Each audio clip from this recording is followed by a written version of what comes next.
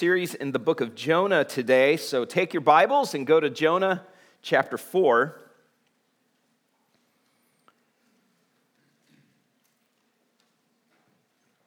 Our text is Jonah chapter 4, verses 1 through 11. But I'd actually like to start in chapter 3, verse 10 to give it a little context. When God saw what they did, these are the Ninevites, how they turned from their evil way, God relented of the disaster that he had said he would do to them, and he did not do it. But it displeased Jonah exceedingly, and he was angry. And he prayed to the Lord and said, "O Lord, is not this what I said when I was yet in my country? That is why I made haste to flee to Tarshish, for I knew that you are a gracious God and merciful, slow to anger and abounding in steadfast love and relenting from disaster. Therefore now, O Lord, please take my life from me, for it is better for me to die than to live." And the Lord said, "Do you do well to be angry?"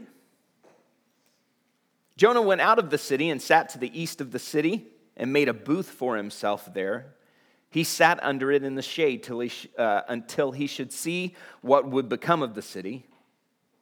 Now the Lord appointed a plant and made it come up over Jonah, that it might be a shade over his head, to save him from his discomfort. So Jonah was exceedingly glad because of the plant. But when dawn came up the next day, God appointed a worm that attacked the plant so that it withered. When the sun rose, God appointed a scorching east wind, and the sun beat down on the head of Jonah so that he was faint. And he asked that he might die, and said, "It is better for me to die than to live." But God said to Jonah, "Do you do well to be angry for the plant?" And he said, "Yes, I do well to be angry enough to die." And the Lord said, "You pity the plant for which you did not labor, nor did you make it grow, which came into being in a night and perished in a day, and perished in a night. And should I not pity Nineveh, that great city in which there are more than 120,000 persons who do not know their right hand from their left, and also much cattle?" Let's pray. Lord, we come to your word today confessing that we need you to give us understanding, and that we will be sustained by your truth, because as the psalmist writes, the unfolding of your words gives light. It imparts understanding to the simple. Amen. Jonah chapter 4 probably qualifies as one of the most surprising endings in the Bible. We tend to hold the prophets of the Lord in pretty high esteem, and rightly so. The prophets were examples of faithful servants who boldly spoke God's word to his people and to the world. And the prophets were ready to suffer, in many cases, for proclaiming God's words. It's hard to imagine one of the Lord's prophets pouting in anger this way in response to the Lord's will. And yet here's Jonah, the very prophet, the very instrument of the Lord, whose preaching has brought Nineveh to repentance and thus spared them from horrific judgment. And Jonah is angry with God. Why? Well, because at the bottom of it all, the simple answer is that he is out of line with God's saving purposes in the world. He is out of sync with God's mission. Salvation belongs to the Lord. This is the message of the book. What did Jonah think that meant? Those were the very words Jonah himself proclaimed from inside the fish that had saved him from drowning at the bottom of the sea. In conclusion of his psalm of gratitude to the Lord for his compassion Jonah declares salvation belongs to the Lord. What did Jonah think that meant? Jonah chapter 4, we learn from the Lord's dealing with the pouting prophet 3 indicators that we might be out of line with God's wise and good and saving purposes, that we might be out of sync with God's mission. So I want to encourage you today, as we finish the book of Jonah, to test yourselves according to these indicators. Number 1, you might be out of line with God's mission, out of sync with God's mission, if you resent God's compassion toward others. If you resent God's compassion toward others, especially others whom you deem to be unworthy of his compassion. Verse 2 tells us finally why Jonah did not want to go to Nineveh in the first place, back in chapter 1. And it's not that he was afraid of the violent, dangerous Assyrians. It's not because he misunderstood God's plans and intentions. It isn't that his theology was bad. In fact, Jonah demonstrates in everything that he says that his theology is right. He has good, sound, accurate understanding of who God is. No, it's because he hated the Assyrians. And knowing well the Lord's readiness to forgive, he suspected that the Lord would act compassionately, and he dreaded it. But why does Jonah hate the Assyrians so much? It could be that he feels this way about all Gentiles, everybody outside of the nation of Israel, everyone who is not under the covenant, in this covenant relationship with God. There was a right and holy separation that God demanded of his people. But, and that led often to a hatred and a snobbery toward Gentiles, those outside of Israel. But Jonah doesn't seem to display this kind of animosity toward the sailors in chapter 1. He gets on a ship manned, crewed by Gentile sailors, pagans. This doesn't seem to bother him. He even seems concerned for their well-being when the storm almost destroys the ship and sinks them. He gives himself up when he understands that the storm is there because he's on board that ship. He tells them what they can do to save their own lives, even at the cost of his own life. He doesn't seem to be bitter about their living through the storm, even though he's going into the sea. No, there seems to be some particular hatred of the people of Nineveh. And here's my guess as to why, even though the text doesn't say this explicitly. This is me kind of reading in the white spaces, but it puts the puzzle together, I think. As I mentioned when we began the book of Jonah, Jonah's mission to Nineveh takes place sometime in the first half of the 8th century BC, so about 800 years before Jesus is born. This is the late 700s BC. You got to think backwards because it's counting up or counting down to 0. In 722 BC, Assyria would sweep out of the north and would ravage the northern kingdom of Israel, which is where Jonah's from, where his prophetic ministry is. These would be the 10 tribes that make up the northern kingdom of Israel. At the height of the Assyrian invasion, they would destroy Samaria, which was the northern kingdom's capital city. And the Syrians would deport the Jews, they would enslave them, sell them as slaves, and intermarry with them.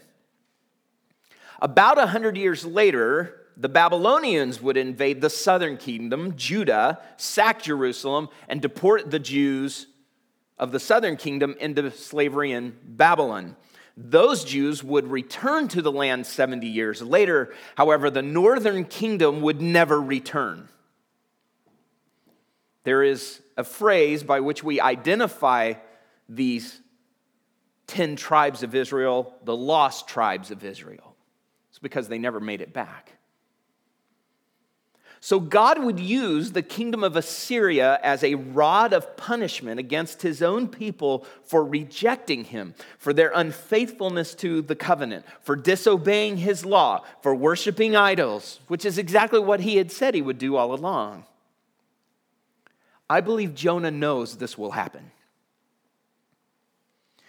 He is a prophet of the Lord, and whether or not he has received some prophetic word from the Lord or knowledge that this would take place, or whether he has just been privy to other prophecies and put the pieces together, standing in the presence of the Lord as a prophet ready to be assigned, Jonah understands that the Lord will use Assyria to punish Israel. And I believe this is why Jonah hates the Assyrians intensely. Now, this starts to make sense because remember, Jonah fled from the presence of the Lord back in chapter 1, meaning that he was resigning his commission as prophet. He was walking away. He was saying, I will not serve you anymore.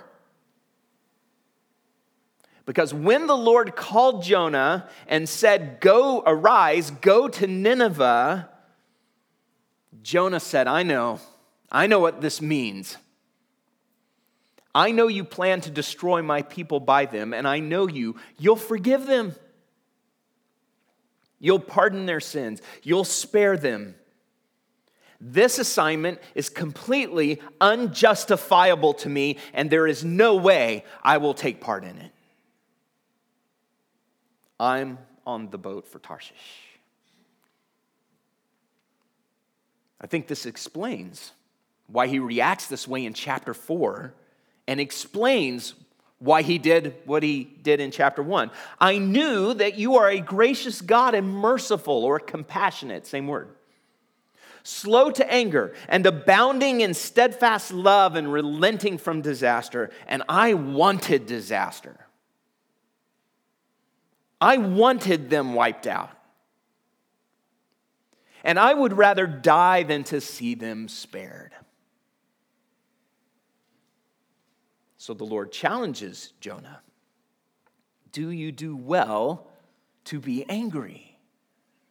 Which is saying, are you right to be angry? Is your anger justified? This is a rhetorical question, and it's a stinger.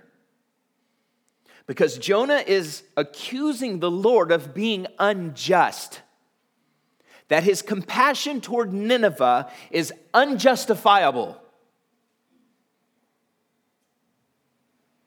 The Lord's question is a gentle confrontation, making a very sharp point that it is Jonah's anger, his resentment, that are, in fact, not justifiable. And the question is meant to help Jonah evaluate his heart and to see this himself. If salvation belongs to the Lord, do you have a right to be angry? Which is maybe why Jonah walks off without answering the question, verse 5, because it's meant to make him evaluate. Jonah went out of the city and sat to the east of the city and made a booth for himself there. He sat under it in the shade till he should see what would become of the city. Now, Nineveh had already been spared, so I take this to mean that Jonah wondered if the Ninevites might blow it, might be destroyed after all. And so he's camping it out in the bleachers, hoping for fireworks, not for salvation. Jonah is not up there interceding for the Ninevites. Could be that he's just curious.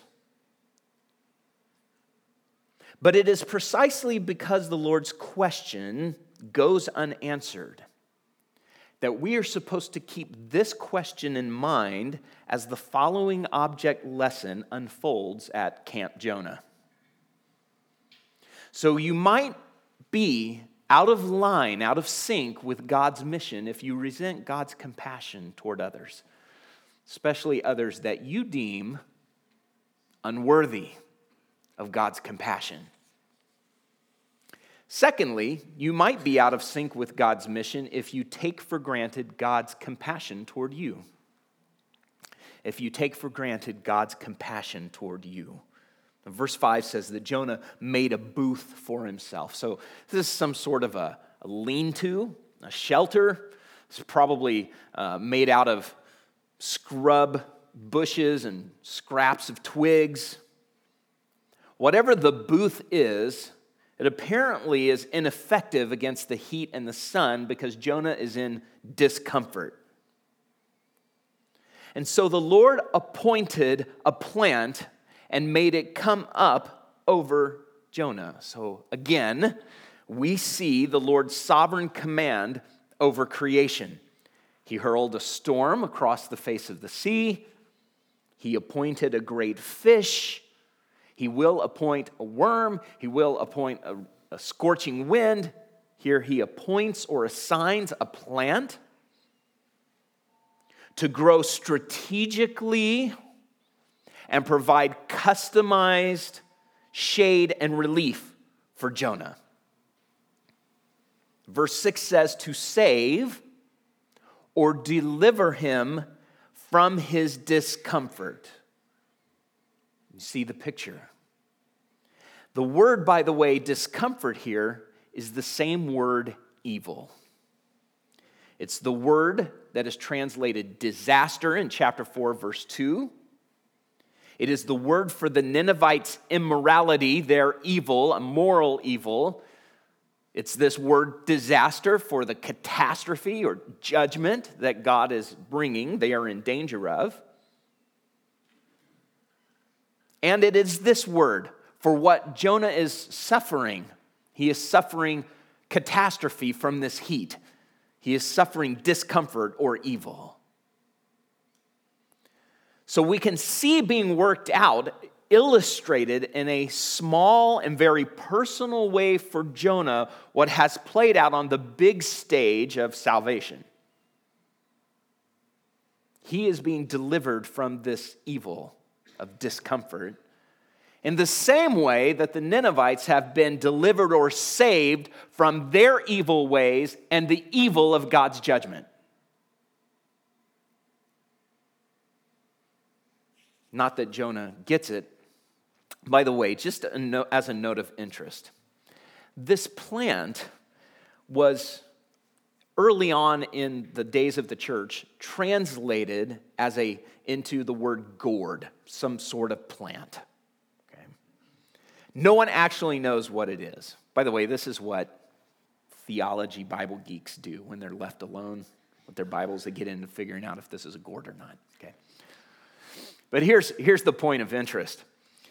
Jerome, an early church father in the 4th century, came along and he decided to translate the Hebrew Old Testament and the Greek New Testament into Latin. And he created a Latin translation called the Vulgate. This is what was used by the Roman Catholic Church all of the centuries, why the priests spoke in Latin and always did all their Bible readings in Latin. It was Jerome's Vulgate. Jerome translated the word into castor oil plant. This is getting interesting, isn't it? A city rioted over the translation. Now, I say this as a point of interest because we live in Seattle, okay, where protests, anybody can protest anything all the time. We live by protest. I just wish they would protest bad Bible translations. I mean, if we're going to protest and riot, let's do it over Bible translations, okay? It's just a point of interest. That's for free. We won't even charge you for that, all right? So it's a plant. That's all we need to know. It's a plant. And Jonah is stoked for the plant. Exceedingly glad is literally Jonah rejoiced over the plant with great rejoicing. So Jonah loves this plant. Jonah has named his plant. Jonah talks to his plant. It's lonely out there in the desert, especially if you're a prophet. Gets lonely. You get lonely assignments. Jonah loves this plant. I know what it's like as a pastor in a minor way. I don't talk to my plants yet. But Jonah's out here on assignment, and he loves this plant. It's the first time, the only time in the book of Jonah, we see Jonah happy. The plant is everything to him, which gives you a good lead into what happens. But, verse 7, when dawn came up the next day, God appointed a worm that attacked the plant so that it withered. When the sun rose, God appointed a scorching east wind, and the sun beat down on the head of Jonah so that he was faint, and he asked that he might die and said, "It is better for me to die than to live." Now the Lord makes Jonah miserable. He makes him miserable.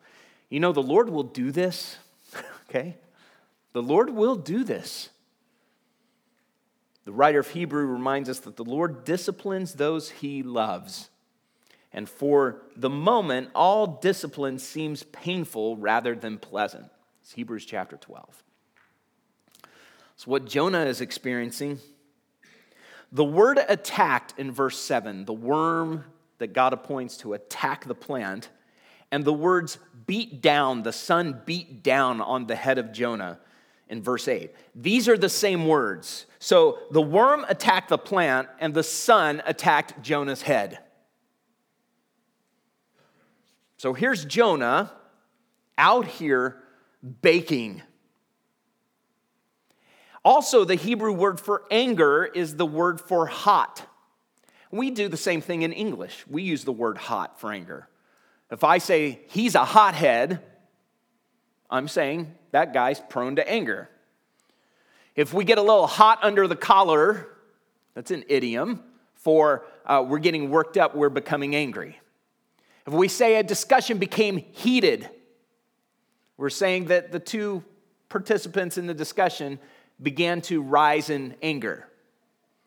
The Hebrew uses the same play on words. And so the Lord is saying to Jonah, don't miss this. The Lord is saying to Jonah, if you insist on being hot, I'll make it hot.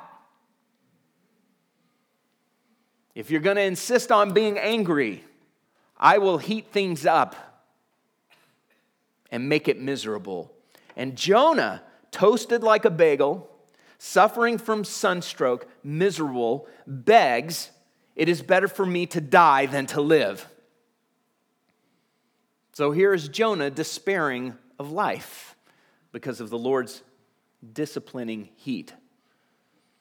So when I think of this scorching wind and this beating sun, it reminds me of a summer vacation my family took when I was 13. We drove from St. Louis, Missouri to Los Angeles, California in the middle of the summer in a Ford Econoline 300 that my parents had removed the rear seats out of. This was before seatbelt laws applied to the back seats.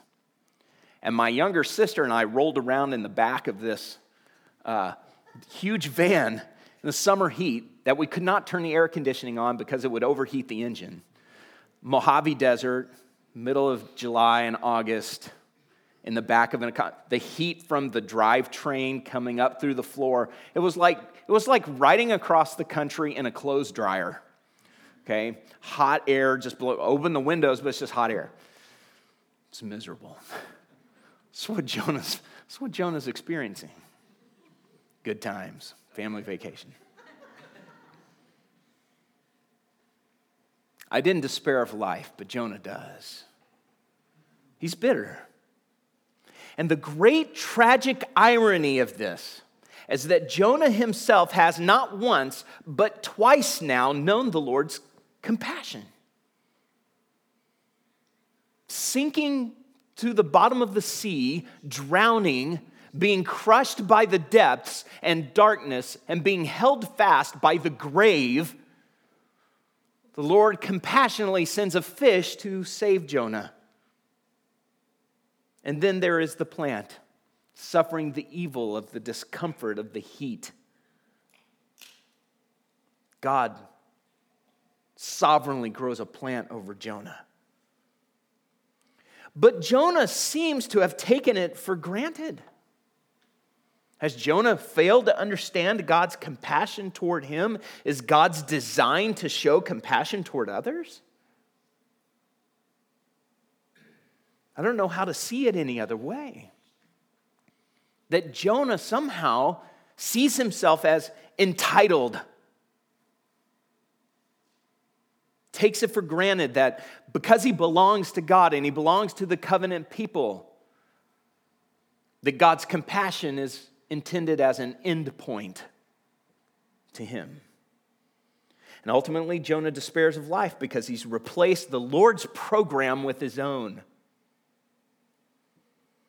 If we forget that all that we have in the way of grace and blessing and mercy is all by God's doing, and that salvation, being redeemed, belonging to God, works its way out in mission and bestowing compassion on others. If we forget that, we take God's compassion for granted. And ultimately, it leads to forming our own agenda for Christianity, whether that's our own walk or the Christian faith as a whole. The Lord has design in this misery for Jonah. It isn't punishment. It isn't spiteful. The Lord is correcting Jonah. He's correcting him. And the plant and the scorching wind and the sun are all meant to get Jonah's attention, to make a point. This is the object lesson unfolding. And if we take God's compassion toward us for granted, we're out of sync with his mission in the world. Thirdly, you might be out of line with God's mission if you resist God's correction of your pride. You might be out of line with God's mission if you resist God's correction of your pride. How do we know Jonah's proud? His self-justification. Again, the Lord challenges Jonah. Do you do well to be angry for the plant? Is your anger over the plant justified? Is it right? Jonah, in utter exasperation, answers, yes. Yes, I am justified. I have every right to be angry over the plant. In fact, I have so much right to be angry over the plant, I'm angry enough to die. The Lord puts his finger on the core problem because Jonah's anger comes from his conviction that the Lord is not justified in sparing Nineveh, that the Lord has not acted rightly. How could the Lord spare the wicked? How could the Lord spare those outside of a covenant relationship with him? Especially if those people were to brutalize his own people, his covenant people. How could that be justifiable? So the Lord takes the plant and the worm. By the way, Habakkuk, the prophet Habakkuk, asked the same question. Habakkuk complained to the Lord about the violence in the land, the lack of justice, and that the Lord was not acting. He was not protecting his people. He wasn't judging the wicked within the nation of Israel. And so he complains, and the Lord answers. He says, I'm going to, Habakkuk, don't you worry. I'm going to send in the Babylonians, and I'm going to discipline my people. And Habakkuk goes, okay, that's not the answer I expected. How can you use a more wicked people and raise them up to punish your own people? And God says, well, I'm going to destroy the Babylonians as well. Different situation, similar question about God's justice. Habakkuk believes the Lord, though. His song in Habakkuk chapter 3 is one of faith. I'm going to believe you. I'm going to trust you. Even though there's judgment and I'm going to see it all around me and I'm going to experience it myself, I'm going to trust you. It's not how Jonah's responding. But the Lord takes the plant and he takes the worm and he exposes Jonah as the one who is inconsistent, self-contradicting, unjustified in his anger. And he demonstrates how he himself, the Lord, is entirely just and consistent, and how he has dealt with Nineveh, showing them compassion.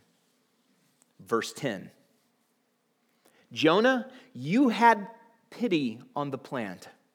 You felt compassion for the plant in spite of 3 facts. First of all, you didn't earn or purchase the plant. You paid no cost, either in money or in sweat. You didn't labor, that's the term.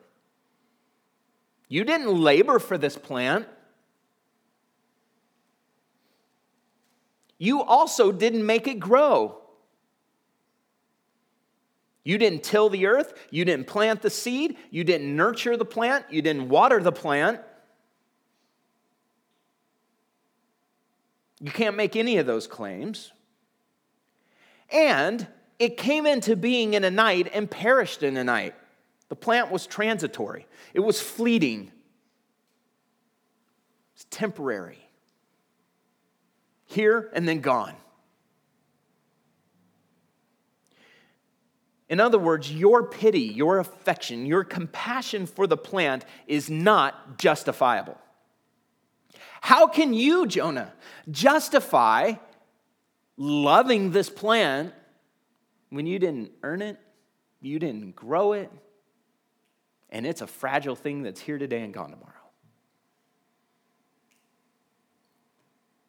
Yet you claim a right to be angry. On the other hand, my compassion for Nineveh is entirely reasonable and justified. The text, how it's written, emphasizes the you didn't grow it, you didn't do this, yet I.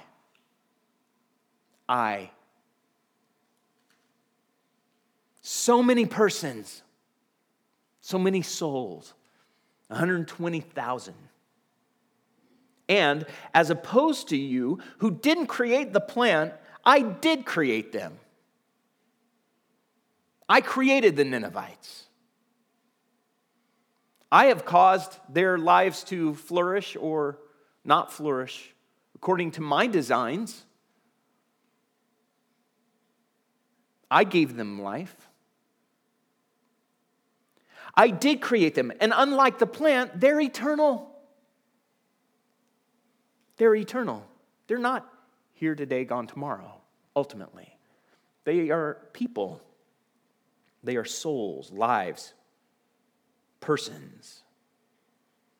And they are people who do not know their right hand from their left. Again, this is an image, an idiom. Who doesn't know their right hand from their left? A child. Children. So they are children, morally speaking. This is a moral description. It doesn't mean they're morally innocent because they don't know they're doing wrong. That's not what he means. It means they are morally helpless. They could never find their way out of their immorality. They could never find their way out of their rebellion and therefore their condemnation under my judgment. They're helpless. Just like a child who doesn't know there is a right shoe and a left shoe, the Ninevites had lost all sense of right and wrong to such a degree that they couldn't distinguish between the two. They're helpless, morally. Still guilty, but helpless. The Lord points to even the cattle. My compassion is just and right, even if just for the sake of the livestock. And I don't know why the Lord mentions the cattle. It may be because Jonah's compassion was for a plant, and the cattle are actually animals instead of just a plant. It's probably just a further point made to Jonah about the unjustifiableness of his anger over the plant, and therefore his anger over God's compassion to Nineveh. So verses 10 and 11 then, they become the point of the whole story, which ends with an open-ended question. Should I not pity Nineveh? That's the open-ended question. This is the only prophetic book that ends with an open-ended question like this.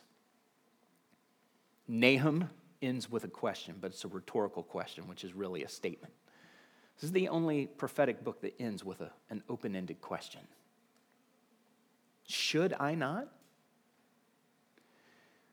The Lord is expecting an answer from the reader, not just Jonah. Jonah, the book of Jonah, is leaving us with a question to answer. Are we in line with the central truth of the story?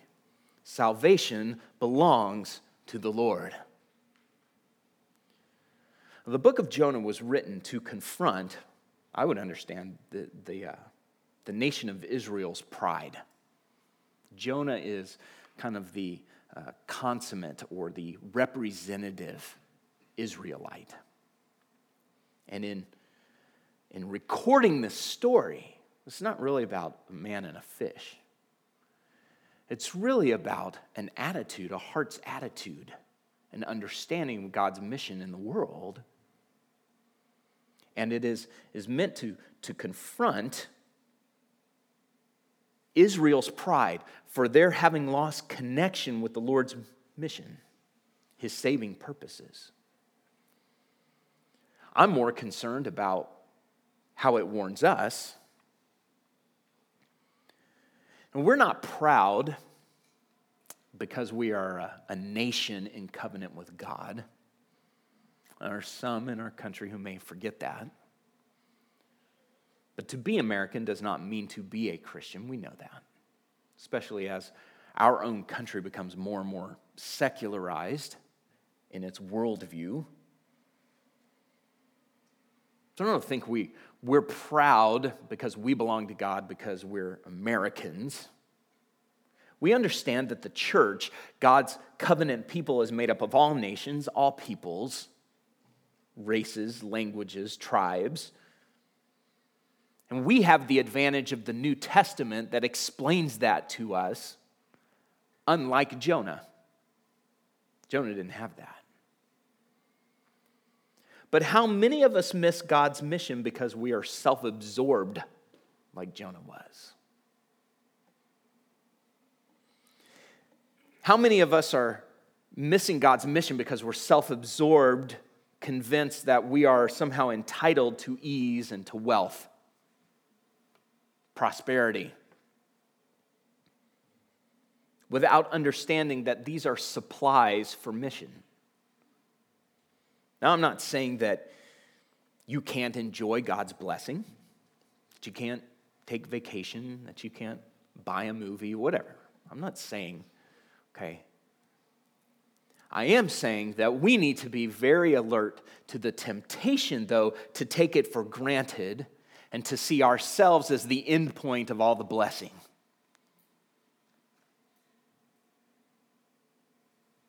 That's the danger. That's the danger of affluence. That's the danger of material prosperity. Are we self-consumed with our rights? Again, don't get me wrong. I value our Constitution. I value our Bill of Rights and how it protects freedoms, how it supports human dignity, as God has created humanity in his own image. And even if our founding fathers weren't Christians in the gospel sense of it, they had biblical framework from which they were working, a biblical morality. I value those things. But what if it was gone? What if those rights didn't exist? Would we no longer function as God's people? Would we understand that God's mission is still the mandate?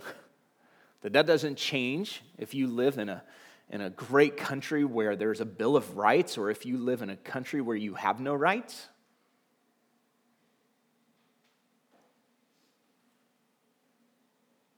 The mission doesn't change. Do we see all of our rights as expendable for the gospel if necessary? And these are just examples on large cultural thinking levels, right? Every one of us on an individual level and how we live our lives are confronted with this same temptation to self-absorption and forgetting that we as God's people are called to mission and to be conduits of compassion. And that compassion, first and foremost, addresses human condition, God's judgment, the need for repentance and salvation. We can be just as proud and self-absorbed as Jonah, even without the racial or national bias. So this is the message of Jonah for us. First of all, those who are in rebellion need salvation.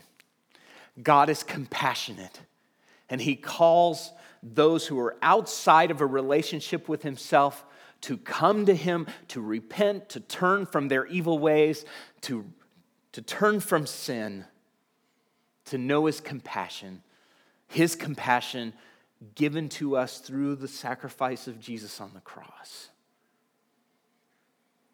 That those who hear the warning and are pricked in their conscience, like the Ninevites were, receive this call to come to him and to know forgiveness, to know a sparing from judgment.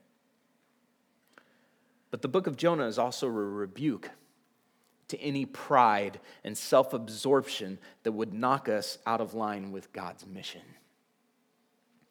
I have pointed out before that really the story of Jonah has a mirror in the New Testament, and that is the parable of the prodigal son. You can almost see the parallels. The prodigal son is like the Ninevites, and he repents, he returns. And who is like Jonah? The older brother. Remember the older brother? Bitter, angry that his younger brother's sin, the younger brother who rebelled, who went out, who lived the way he lived, came back and was received and was forgiven, angry, bitter. It's the same thing we see played out in Jonah. Jesus had the same rebuke for the religious leaders of his day that the book of Jonah had for the people of Israel in his day. To remember the mission, to stay in line with it. Why? Because salvation belongs to the Lord. Salvation belongs to the Lord. So, Lord, we cry that this morning. We declare that. And Lord, we ask that you would help us to live faithfully. We have some advantages that Jonah didn't have. We have a completed scriptures, one in which the cross is revealed, one in which real salvation, final salvation, a cleansing from sin, a forgiveness of sin is revealed in the death of your Son and in his resurrection. And Lord, we have your Spirit who dwells within us.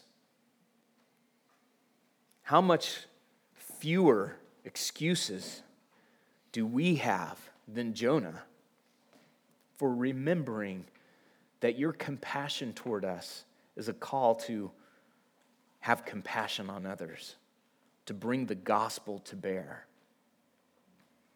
to remember that you forgive and redeem and restore all kinds of people, all peoples everywhere. And that you may do so in unexpected ways, just as you did in an unexpected way to Jonah. Lord, we cry, salvation belongs to you. And we want to see salvation. We want to see others know the joy, the compassion, the forgiveness of sins that we know. And we trust you because as you were the God who hurled the storm and appointed the fish and the plant and the worm and the scorching east wind, you are still the sovereign God who saves today. In your name we pray these things. Amen. Amen.